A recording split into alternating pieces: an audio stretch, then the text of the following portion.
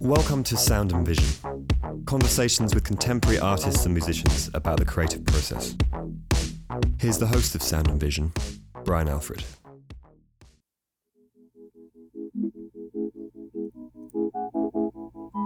Devan Shimoyama is an artist currently based in Pittsburgh, Pennsylvania. He was born in 1989 in Philadelphia and graduated from Penn State University in 2011 with a BFA in drawing and painting before obtaining his MFA at Yale University in 2014. He was awarded the Owl Held Fellowship at the Yale School of Art in 2013 and has had a residency at the 2015 Fire Island Artist Residency. He recently received a 2016 Pulse Prize. He's shown at Samuel Freeman, Lesley Heller, BravinLee, Kravets Wehby, and Lehman College Art Gallery, to name a few. He has several upcoming solo shows, including an exhibit at the Andy Warhol Museum in Pittsburgh.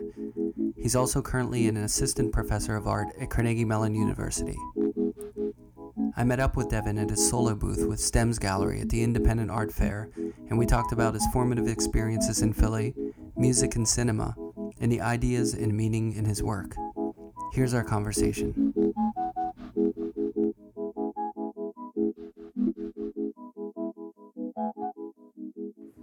So, how you doing? I'm good. I'm really good. Good to be in New York or stressful? It's a little going to all these fairs feels like a chore, but it's... Did you go to all of them? No, I'm trying to... I'm trying to avoid a lot of them as best I can. I have a few friends in Volta, a couple... Spring break, Yeah. A lot of people I know. So I saw that one. So I'm limiting myself. Right. Yeah. Yeah. And the Armory is a trek. They're all pretty far apart. They are, yeah. So, before we get into this work, let's talk about Philly and where you got your start. Yeah, Philly.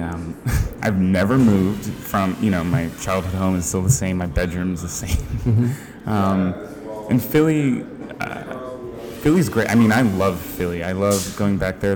I have a lot of friends that recently moved there out of grad school, and they're starting up galleries, artist-run spaces, collaboratives, things like that, and it's got a lot of good energy there. And when I was in high school, I would sneak out. I was in orchestra, actually, at Central High School, and I would, my head of the school, or the head of the orchestra, my advisor, I guess, had this pack of get out of school early slips that I found and a stamp with his name, so I just would leave and go down all these weird galleries in different spots with a few of my friends when I was in school, and so that's kind of like...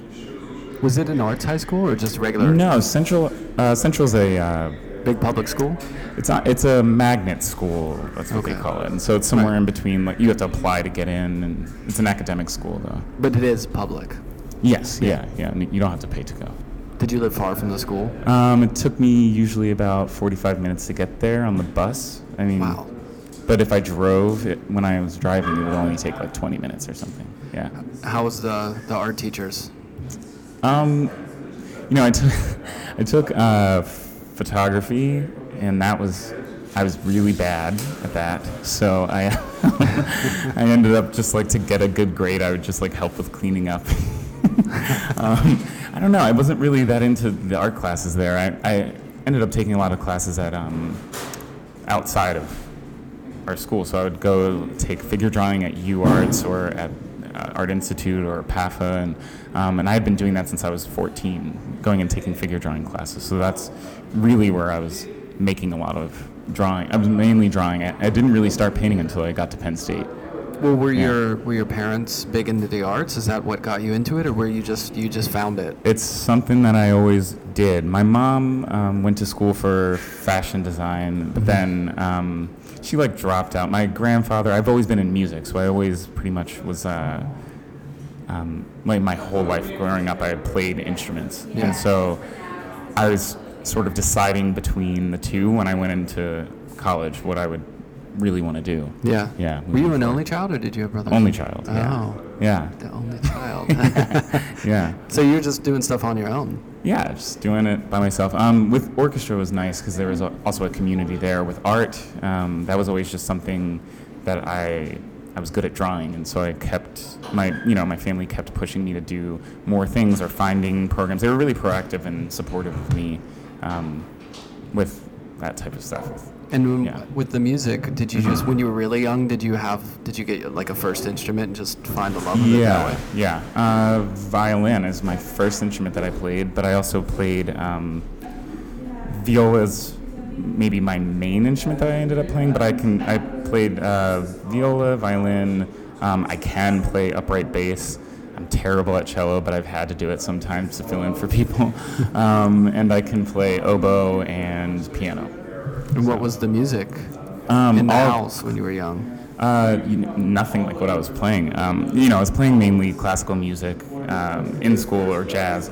And then at home it was a lot of, my grandpa was in a band. Like he had his own band, and they would play kind of like funk music or R&B or that type of stuff in the household. That. So yeah.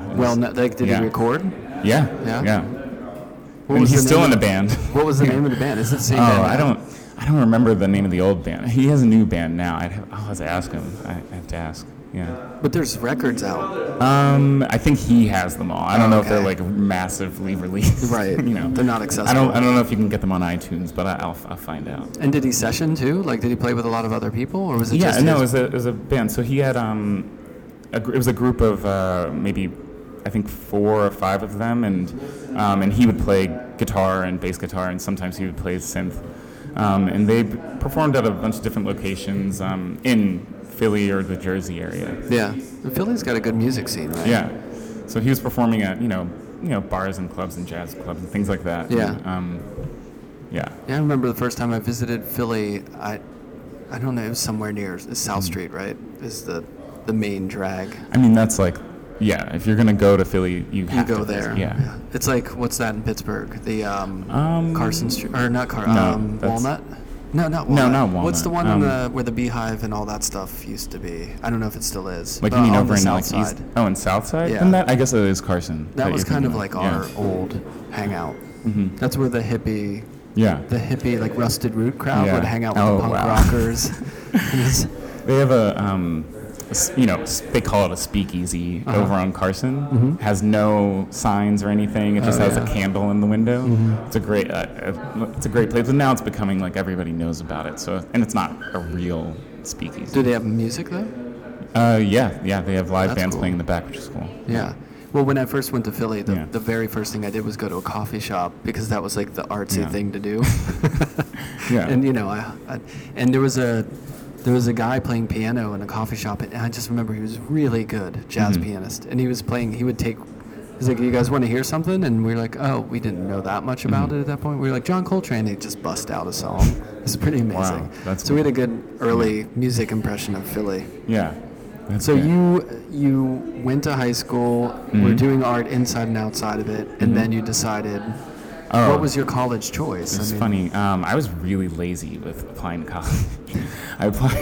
I halfway applied to Pitt just because it was in Pennsylvania. And then I applied to Penn State. And then I had a few friends applying to NYU, so I applied there as well. But when I applied to, I didn't know any working artists, so I didn't apply. I only applied to NYU for art, and I got in.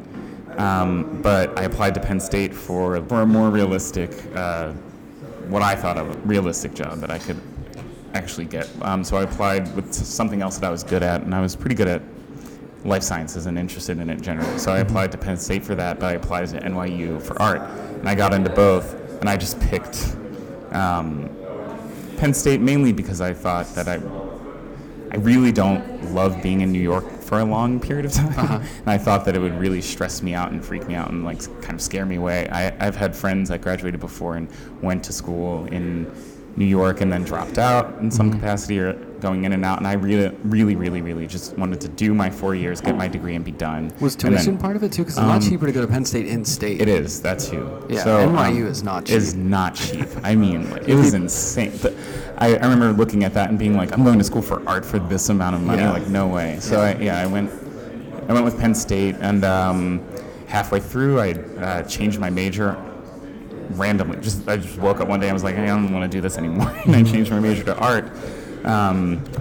And then I really didn't expect or anticipate staying at Penn State.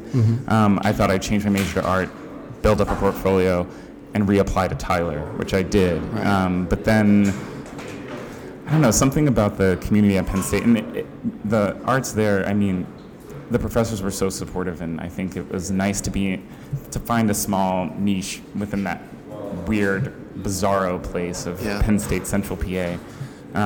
And it felt really unique and special, and I thought that it was worth staying.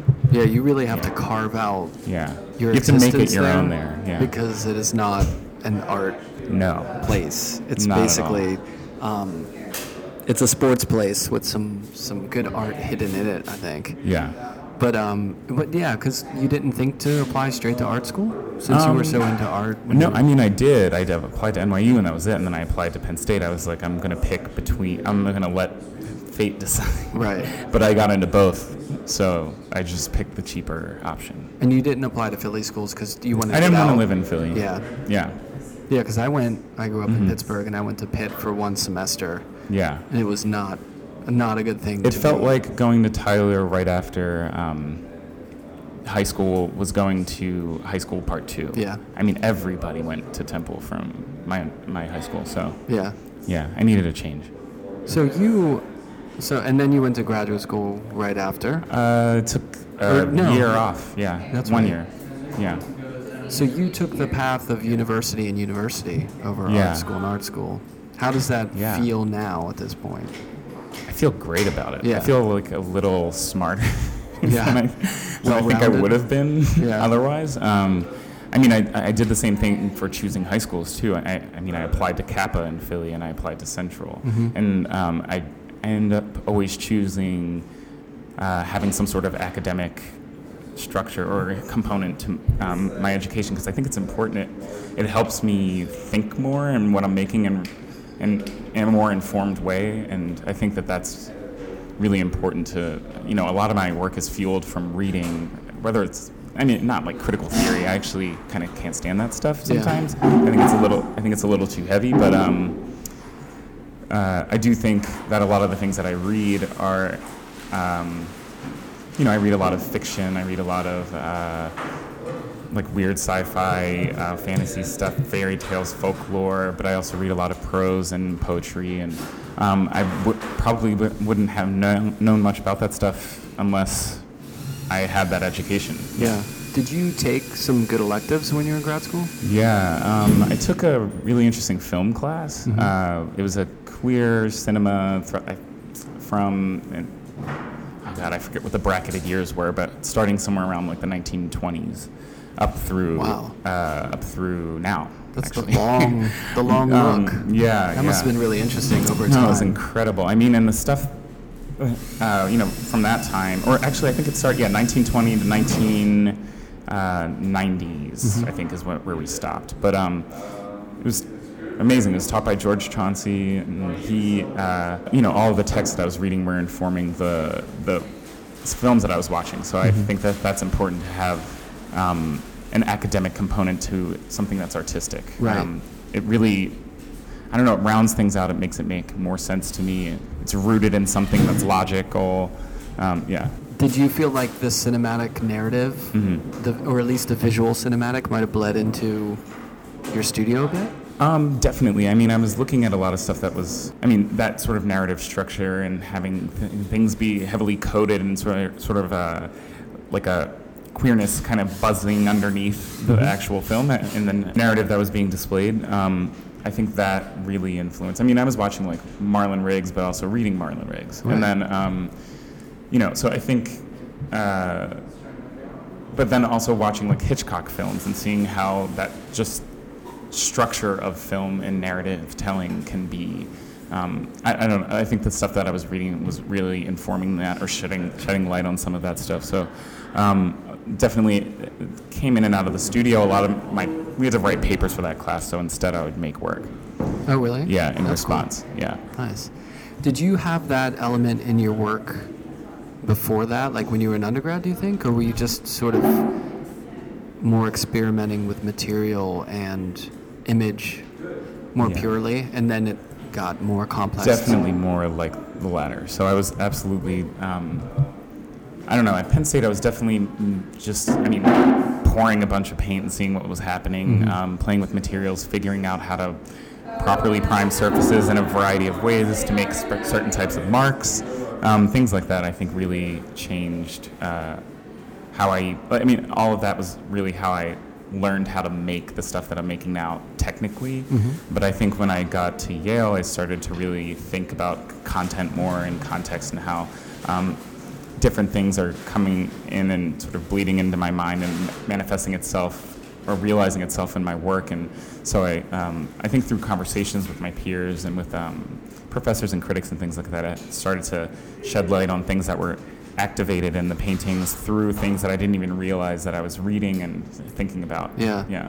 I think anytime someone makes the case against graduate school, I do think the one plus of it is that confluence of a couple extra years to make more intense work. The community, the discussion that happens there. Because and I mean, even now, I just got, I came into town the other day and I'm staying with 3 of my friends from grad school. I go to my friend's studio, she just started up a space over in Crown Heights. She bought out a floor of a building and built up a bunch of studios, and there were like 8 people from Yale in some capacity, or friends of friends, and they have a community there now, and they do studio visits and things like that with each other. And I think without grad school, I don't know how attainable something like that is. And it's so concentrated because you're triangulating your discussions in class, which don't necessarily directly approach your work, but you're just thinking about ideas, then you're talking about ideas between other people, and then you're talking to professors and visiting artists about your own work. It's kind of a nice concentrated time. I guess some people need it, some people don't. Some people just need to go I mean, definitely, even while I was there, I could tell there were a couple people that I was like, they don't need this, or they don't want to be here. It's not helping them in any way. Right. They're just like, oh, I got here. I mean, they got there and had no interest in the community aspect, which I think is actually number one. That's what you're paying for, really. It's like you're paying for a network almost of people. But it's more important than just like networking. It's actual, like, you're getting valuable feedback from peers and friends, and it's more genuine than just a network. Genuine relationships and that. And there's always the 1 or 2 people who've been out of undergraduate for like 10 years, and they're just going to grad school for the 2-year vacation. Like, you never see them. And you never see them. You never see them in their, they're just in their studios working, or they're at home, and that's it. They're just cooking dinners and taking their time. And then I think when you're out of school for a long time, you kind of understand, it's like what I'm doing right now. You know how some people say don't go directly to grad school? I think if I waited a long time and went back, I'd be like, well, this is nice. Like, I wouldn't have that. I mean, I'd have energy, but not that straight out of the gate energy. I'd have that, like, I'm going home at 8 p.m. and watching some movies energy. And there's a lot of socializing, too, that comes along with it. And there's so many critiques and things that you should attend, or events or openings, whatever. And, you have that energy when you're fresh out of undergrad, or, only a couple years out, and you want to do all of that stuff and really engage with people in that way. It's different. Did you have a good visiting artist experience? I had some good, some not so good. I think a lot of what's really valuable is figuring out how to filter all of that information you're getting. You would have like 14 different people in your studio throughout a semester. And you're getting so much conflicting feedback, and you have to find out what's valuable to you, and I thought that was really useful for me. You know that game when you were a kid and you'd spin around in a circle for like a minute and then try to like not fall? Try to walk. Oh my God. That is basically the grad school experience there. It's like you're just, there's and so some people many just have better balance. That's true. Some people can ignore that spinning. a little better than others. But so you got out of there. Yeah. And then you went. Did you go straight to Pittsburgh? I went straight to Pittsburgh. Yeah, I applied for a 1-year visiting position at CMU and actually got it, which was perfect timing. And it's I was like, okay, I'm going to apply to residencies, and then this job popped up, and I'll apply to that one. And then I took the job. I thought it would be good to build up experience because at Yale you don't really get teaching experience. And I thought, I want to teach, so I'll do this. And then one thing led to another. Somebody retires, and position opens up, reapply, get it, and so here I am still. Well, how is it teaching? Yeah. Because I didn't start teaching until it was a long time. Yeah. In between when I graduated grad school. Like, I feel like I processed a lot in between. How's it going straight into that? Or is it hard to see the forest from the trees? It's hard to say because I don't have any other experience. So it's, But is it changing now, year after year? I'm definitely better at it now. Yeah. I was really kind of scatterbrained and nervous. I had a lot of anxiety about mainly interactions with graduate students. I was, there's not really a lot of painters at CMU, and so I'm already kind of, I don't know how much they would really respect what I have to say or want my type of feedback. Yeah. And then on top of that, I'm younger than or the same age as many of them. Did you take the, hey, we're all here together kind of approach? No, I tried my best to actually be kind of... professorial? No, not necessarily that, but maybe more less social with them, I think, just to really ground myself and figure out my, where I stand here. Especially now that I'm here in a more permanent, semi-permanent capacity at least, being tenure track. And I thought it was really important for me to have a certain level of distance, not in a, I don't think it's professorial necessarily, but just, I don't want to be buddy-buddy with all of the grads. And, but it was probably, I would imagine for a lot of them, it was refreshing to have someone who's a little closer in a way, too. I remember going to Skowhegan, they said this thing that we're not your teachers, we're fellow artists. Right. And they did have a kind of approach to hey, we're all just making work here, let's talk about it. I'm not your teacher per se. Right. And that kind of relaxed you, and made you feel at ease about it. And I wonder if that... maybe. I thought about that. I just kind of... I felt like compounded with my age, and then on top of that, I'm a painter. I'm new, I'm a painter. I was at the time 24, starting my... So I thought it was really important for me to sort of have a safe distance from any of that, so that my feedback would be, valuable and not sort of conflicting with any idea of who they thought I was as an individual or at my age or something like that. So I think that was challenging. In the Pittsburgh move, did you? One thing is you probably got nice space for not a lot of money. My apartment's amazing. I think that's something that a lot of people who listen to this will be interested in, especially younger artists. It's like this idea of, can you be outside of New York or LA or Chicago and actually still engage? I've had a lot of conversations about that recently because I've been on the MFA admissions committee at Carnegie Mellon now 3 years in a row, and I get that question a lot. I think more on a one-on-one basis from prospective grads that we've admitted or that we're interviewing, and that seems to be something they like to ask me specifically. I think I actually moved to Pittsburgh and was able to make all the work that I needed to make with an ample amount of space and time, and I can really clear my mind here and not feel panicked and rushed everywhere and try. I feel like in New York, I feel like I'm always trying to get somewhere else, and never am I where I'm actually needing to be. So I think that's something I'm able to do in Pittsburgh, and I was lucky enough that people think, you go somewhere like Pittsburgh, it's random and you're never going to make connections or anything like that. And I disagree. I've made a lot of my show opportunities that I've gotten actually have been through the generosity of the community in Pittsburgh and at CMU. And then through other you have to put the effort in, right? Yeah, you talk to people, you meet people, and you'd be surprised. The people at CMU, really are much more connected and in tune with what's going on out in the greater art world beyond Pittsburgh.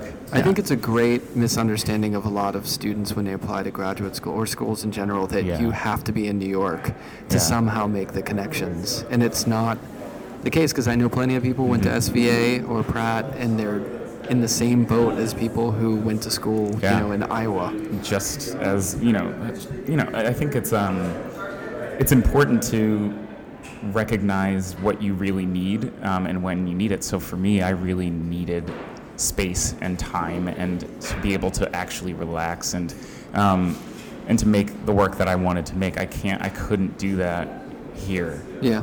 I just couldn't do it in New York. Yeah. It would just take a lot longer to make it happen. And I get show opportunities from really bizarre connections that people are like, oh, well, you went to Yale, so it's still easier. And I'm like, I don't know. I have a lot of people went to Yale. Yeah. There's a ton of people that went to Yale, and I don't think that's necessarily it. I think it's I donated a piece, like a print, to an auction, and the guy that bought it is now the gallery that I'm represented by in Los Angeles, and I showed with him at Pulse Miami, and I think you'd be surprised how you can make connections. I think a lot of it just has to do with being kind to people and open and receptive to, and actually talking to people, not ignoring people, and being genuine. I think that's important. Yeah. And a lot of that, it goes a long way. I totally agree. I think it just, everyone wants that formula. Yeah. And there's no formula. It's really not. But Yale is not the formula. No, I think the formula is working really hard and getting out there, and making good stuff. Yeah, definitely. So why don't let's talk a little bit about what you're working on now, what you're showing here at the fair. Yeah, so I have 7 paintings here that all of them are from 2017. So, they're all fresh out of the studio. Yeah. One of them is drying. I think this body of work is all a continuation kind of the past year of what I've been working on, which is dealing with this a lot, mainly portraiture. Even some of them are just of hands, but it's still in a portrait format. I'm using a lot of mixed media, and all of these different materials are now starting to get imbued with more meaning and specificity when they appear in the paintings. So I'm working with creating my own queer black male mythology and origin mythology of sorts. And so there's a lot of snakes and using sequins as their scales. There's black glitter, which for me represents the nighttime sky, which is rich for storytelling and thinking of constellations, or also the nighttime as a time that's more possible for magic to occur. It's a higher concentration and higher probability for true magic moments to occur. And so that's sort of what I'm dealing with in a lot of these paintings. And there's certain motifs that appear. I have these teardrops that rain through some of the paintings, which maybe mean something a little differently now that Moonlight has come out, actually, which is interesting. But for me, I started with these teardrop motifs having not really seen black men cry in a public way or allowed to feel or emote growing up, or even just in film or anything like that in popular culture. And so I think artists like Frank Ocean more recently, maybe with originally what was supposed to be titled Boys Don't Cry, things like that I think are starting to pop up more and more. Moonlight, I think, is a really kind of super mega important film, and it's definitely related to a lot of what I think about. And I thought so I don't know what's going to happen moving forward with my work after Moonlight, which is interesting. I'm sure there's a ton of things being written about it, and I'm reading a lot of articles and things like that, but I'm waiting for a real dense analysis of the film. That's a really kind of powerful giant statement, a creative statement that kind of is a game changer in a way. It's a real, I would imagine you might agree that it's a really weird time right now, where it feels like a lot of things are being opened up and said and getting out and kind of being addressed, and then we're being oppressed from the top at the same time. So it's this there's a real push of friction that's happening, and it's intense. And I think with our current, obviously, political, what's going on in the world is just insane, and I think people are resisting, and I think now people are really, really open to saying what they feel and, not letting those things go quiet, and I think that's really important. And I get a lot of people asking me, or I've had people ask me why I only paint black men, or why I don't paint black women necessarily, or I think it's really important that we, I'm making this work from a very specific point of view, one that I have not seen very publicly or until recently in Moonlight, and so I think that it's important to keep making work from all those different perspectives, those tiny communities that maybe don't get that type of exposure, and keep pushing it into the ether, and showing it, having people think about it, or even just look at it for a second. It might sit with them later, or it might flutter into their brains later, or something like that. And what's amazing about Moonlight to me is that it's an all black cast it's not about slavery, right? Mm-hmm. So it's not about servitude in any way. But it's also a gay film, an LGBTQ film that's not about AIDS. Yeah. They're telling a story that's unique, and it's a coming of age. It's a story about love and self-acceptance, and I think that's important to see those types of bodies of that color, and in those positions. And isn't it crazy that it's 2017? Yeah. And we finally see a movie that's a Hollywood movie. Yeah. That is with the ingredients that you're talking about, and it's not like Hollywood tropes of gender and of race. 12 Years a Slave, and amazing film, but that seemed to be the only place for black actors to get recognition, or black directors to get recognition, retelling and recounting these stories. But I was always kind of wanting a story about what's happening right now, or more recently, and what's it like for somebody living right now, and in Miami. That's an amazing story, a story about a gay black man who one moment ruins his whole, or that one instance where he responds to a bully, totally shifts his life in this totally dark path that mimics another black man. But there's also things that are so beautiful, because it's also a black film that's,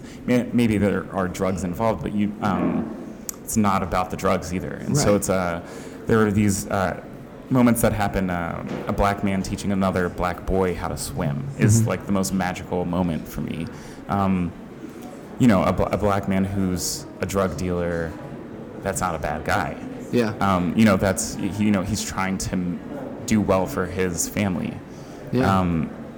Seeing all of these components, they're multifaceted, layered people in these communities, and they're not all just scary bad dudes standing on the corner with a gun, and I think that was really important for me to see.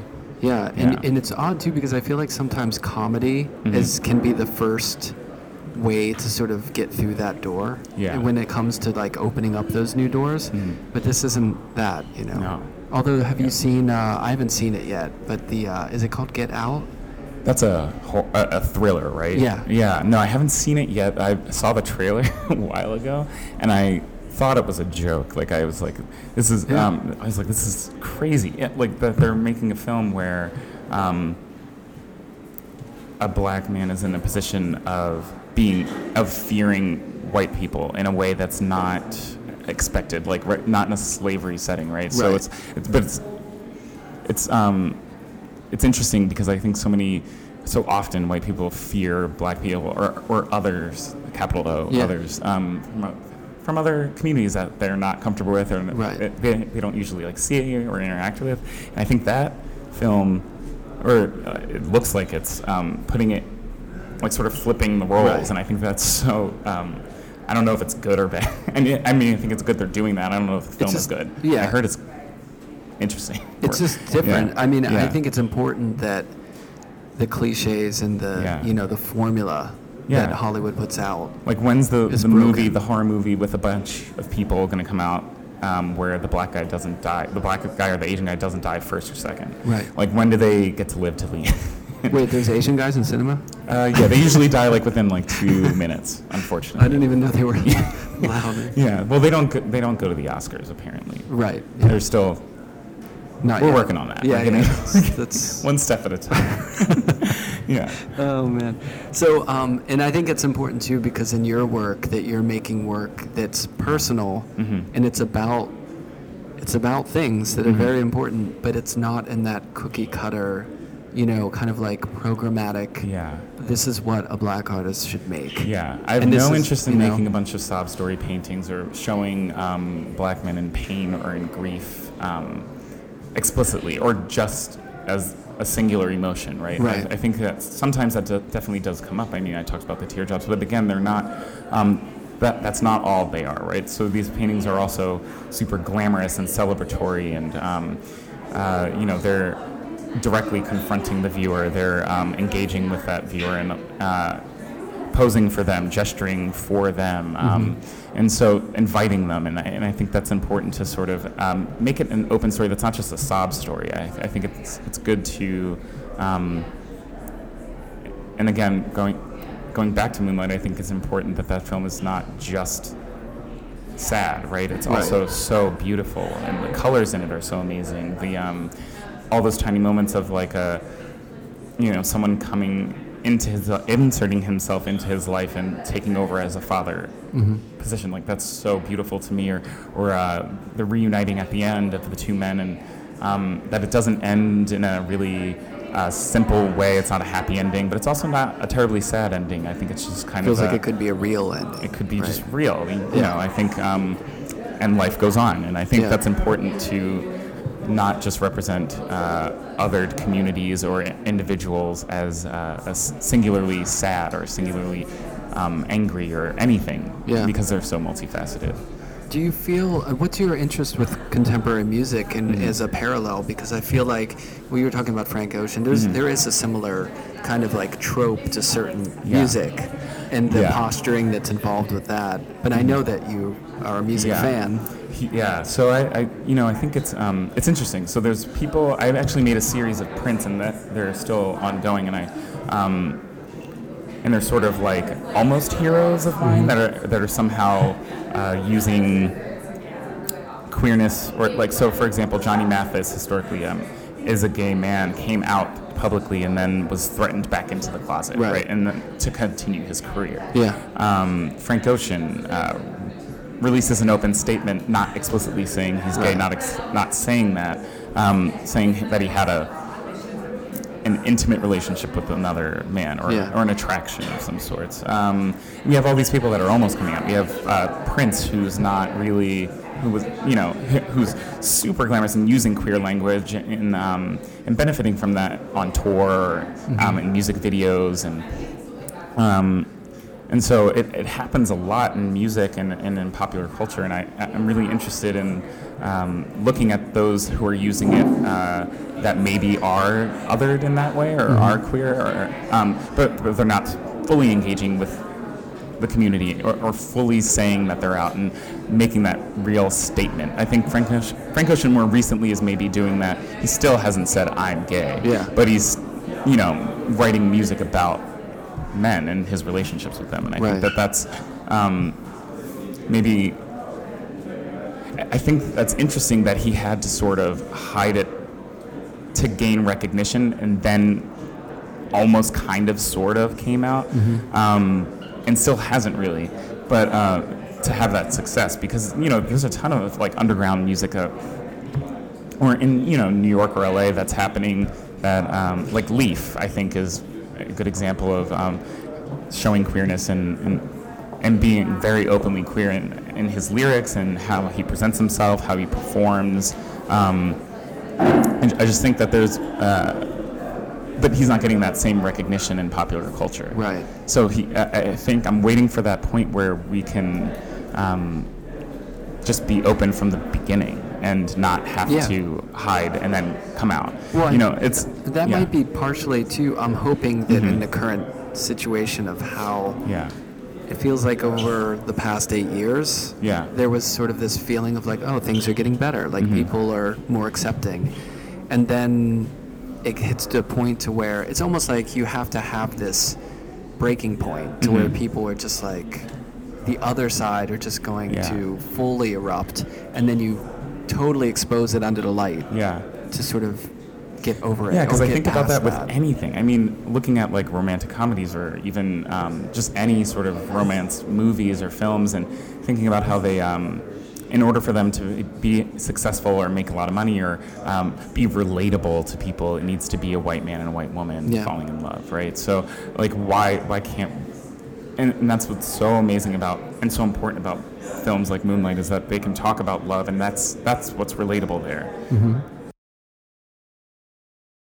Hope, people have this idea in their heads that things are getting better, and they are, but I do think that they're getting better maybe at a different rate than what it seems, right? So I still think that there's amazing documentaries that shed some light on this. There's a docuseries that I really have been enjoying with Ellen Page, actually, Gaycation. I think sheds light on the world. Vice. Yeah, it's great. I mean, I think that type of stuff, if we can get more people watching that type of thing, they'll realize like, oh wait, yes, it's getting better here, kind of, at a very slow rate, and only in the way where like, oh,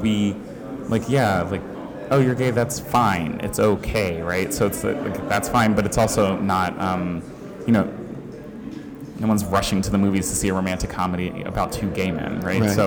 So it's just little things like that, or that are still a little frustrating. I think it's racism and homophobia in a way that people don't expect. They don't even realize that they're that it's still here. It's still happening. It's it's under the surface, ingrained. It's a combination of an unwillingness to fully kind of get past that, and also institutionalized and things that are just under the surface that people don't even realize. Yeah, so many people so often don't even realize that they're looking when, in institutions, when hiring, or when I notice it doing admissions processes or interviewing people, or even seeing who's getting jobs where, and it's interesting. I think that people want to see themselves so much in or it's more easily relatable for them, so it's easy for them to think that someone that looks like them is better or the best option. Yeah. And so they don't even notice that it's happening. But that's I don't want to say racist, because people are so scared of that word, but it is. I mean, it's and we need to just recognize it, call it out when it's happening, accept it, and then work on it. Right. Yeah. And I think a large part of the problem too is perception of media and how things are broadcast to people who have no experience with the other.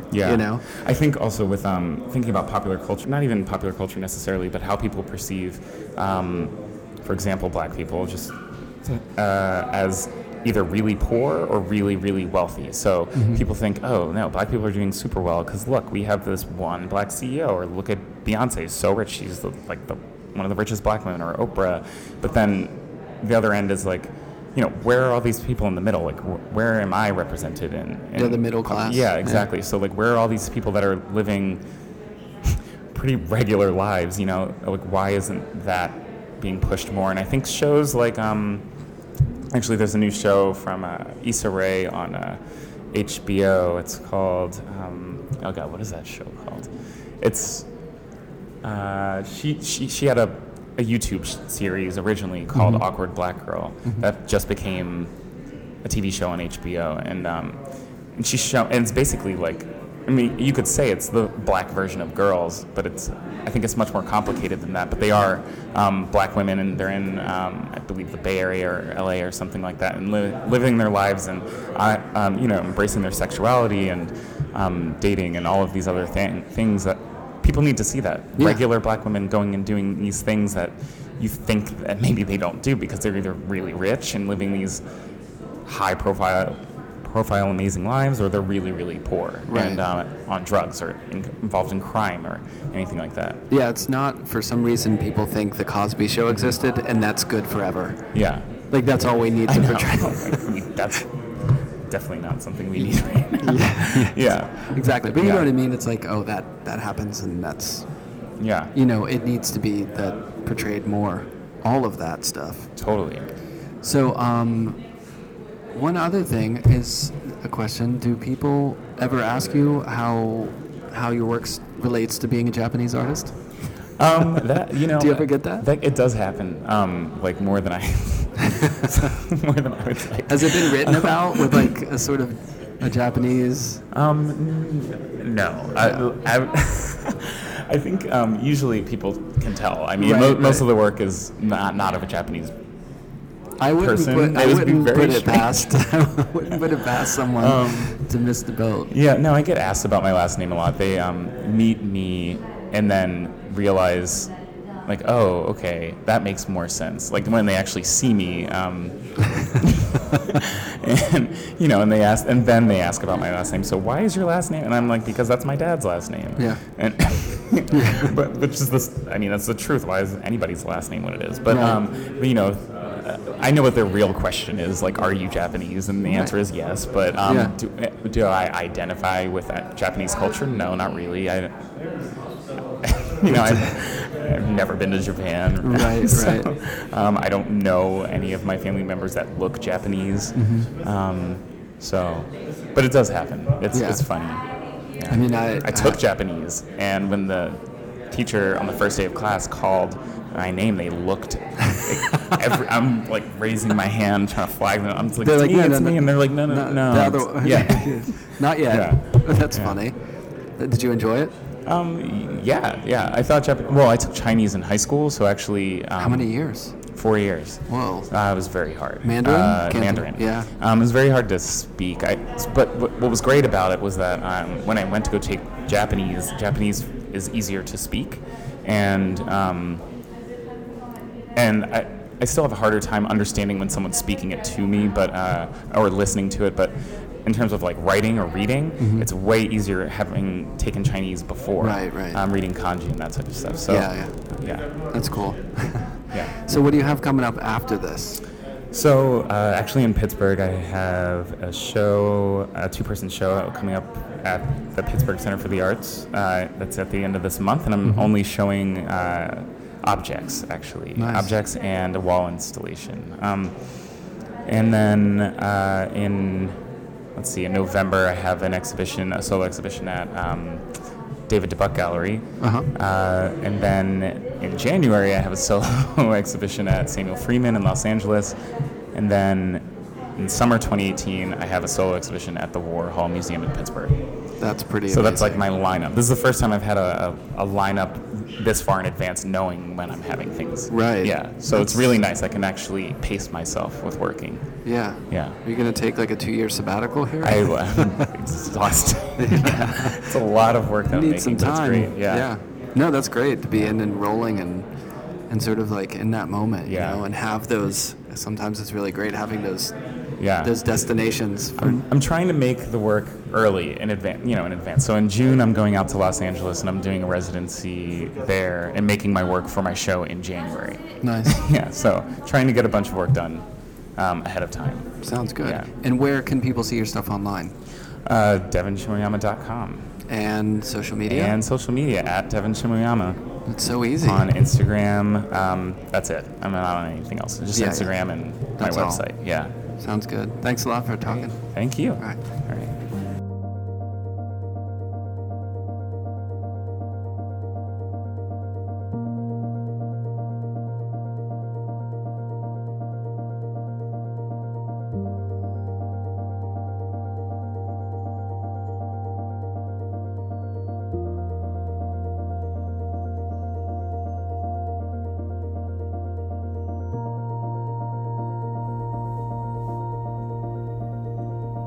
You can find images of the artist's work, studios, and exhibitions on the podcast website, soundandvisionpodcast.com. The introduction, narration, and music was provided by Michael Lovett of Nazca Lines. All other music was made by Lullitone, based out of Nagoya, Japan. Sound and Vision is produced, edited, recorded, and organized by myself, Brian Alfred. You can find more about my work at paintchanger.com. Thanks for listening.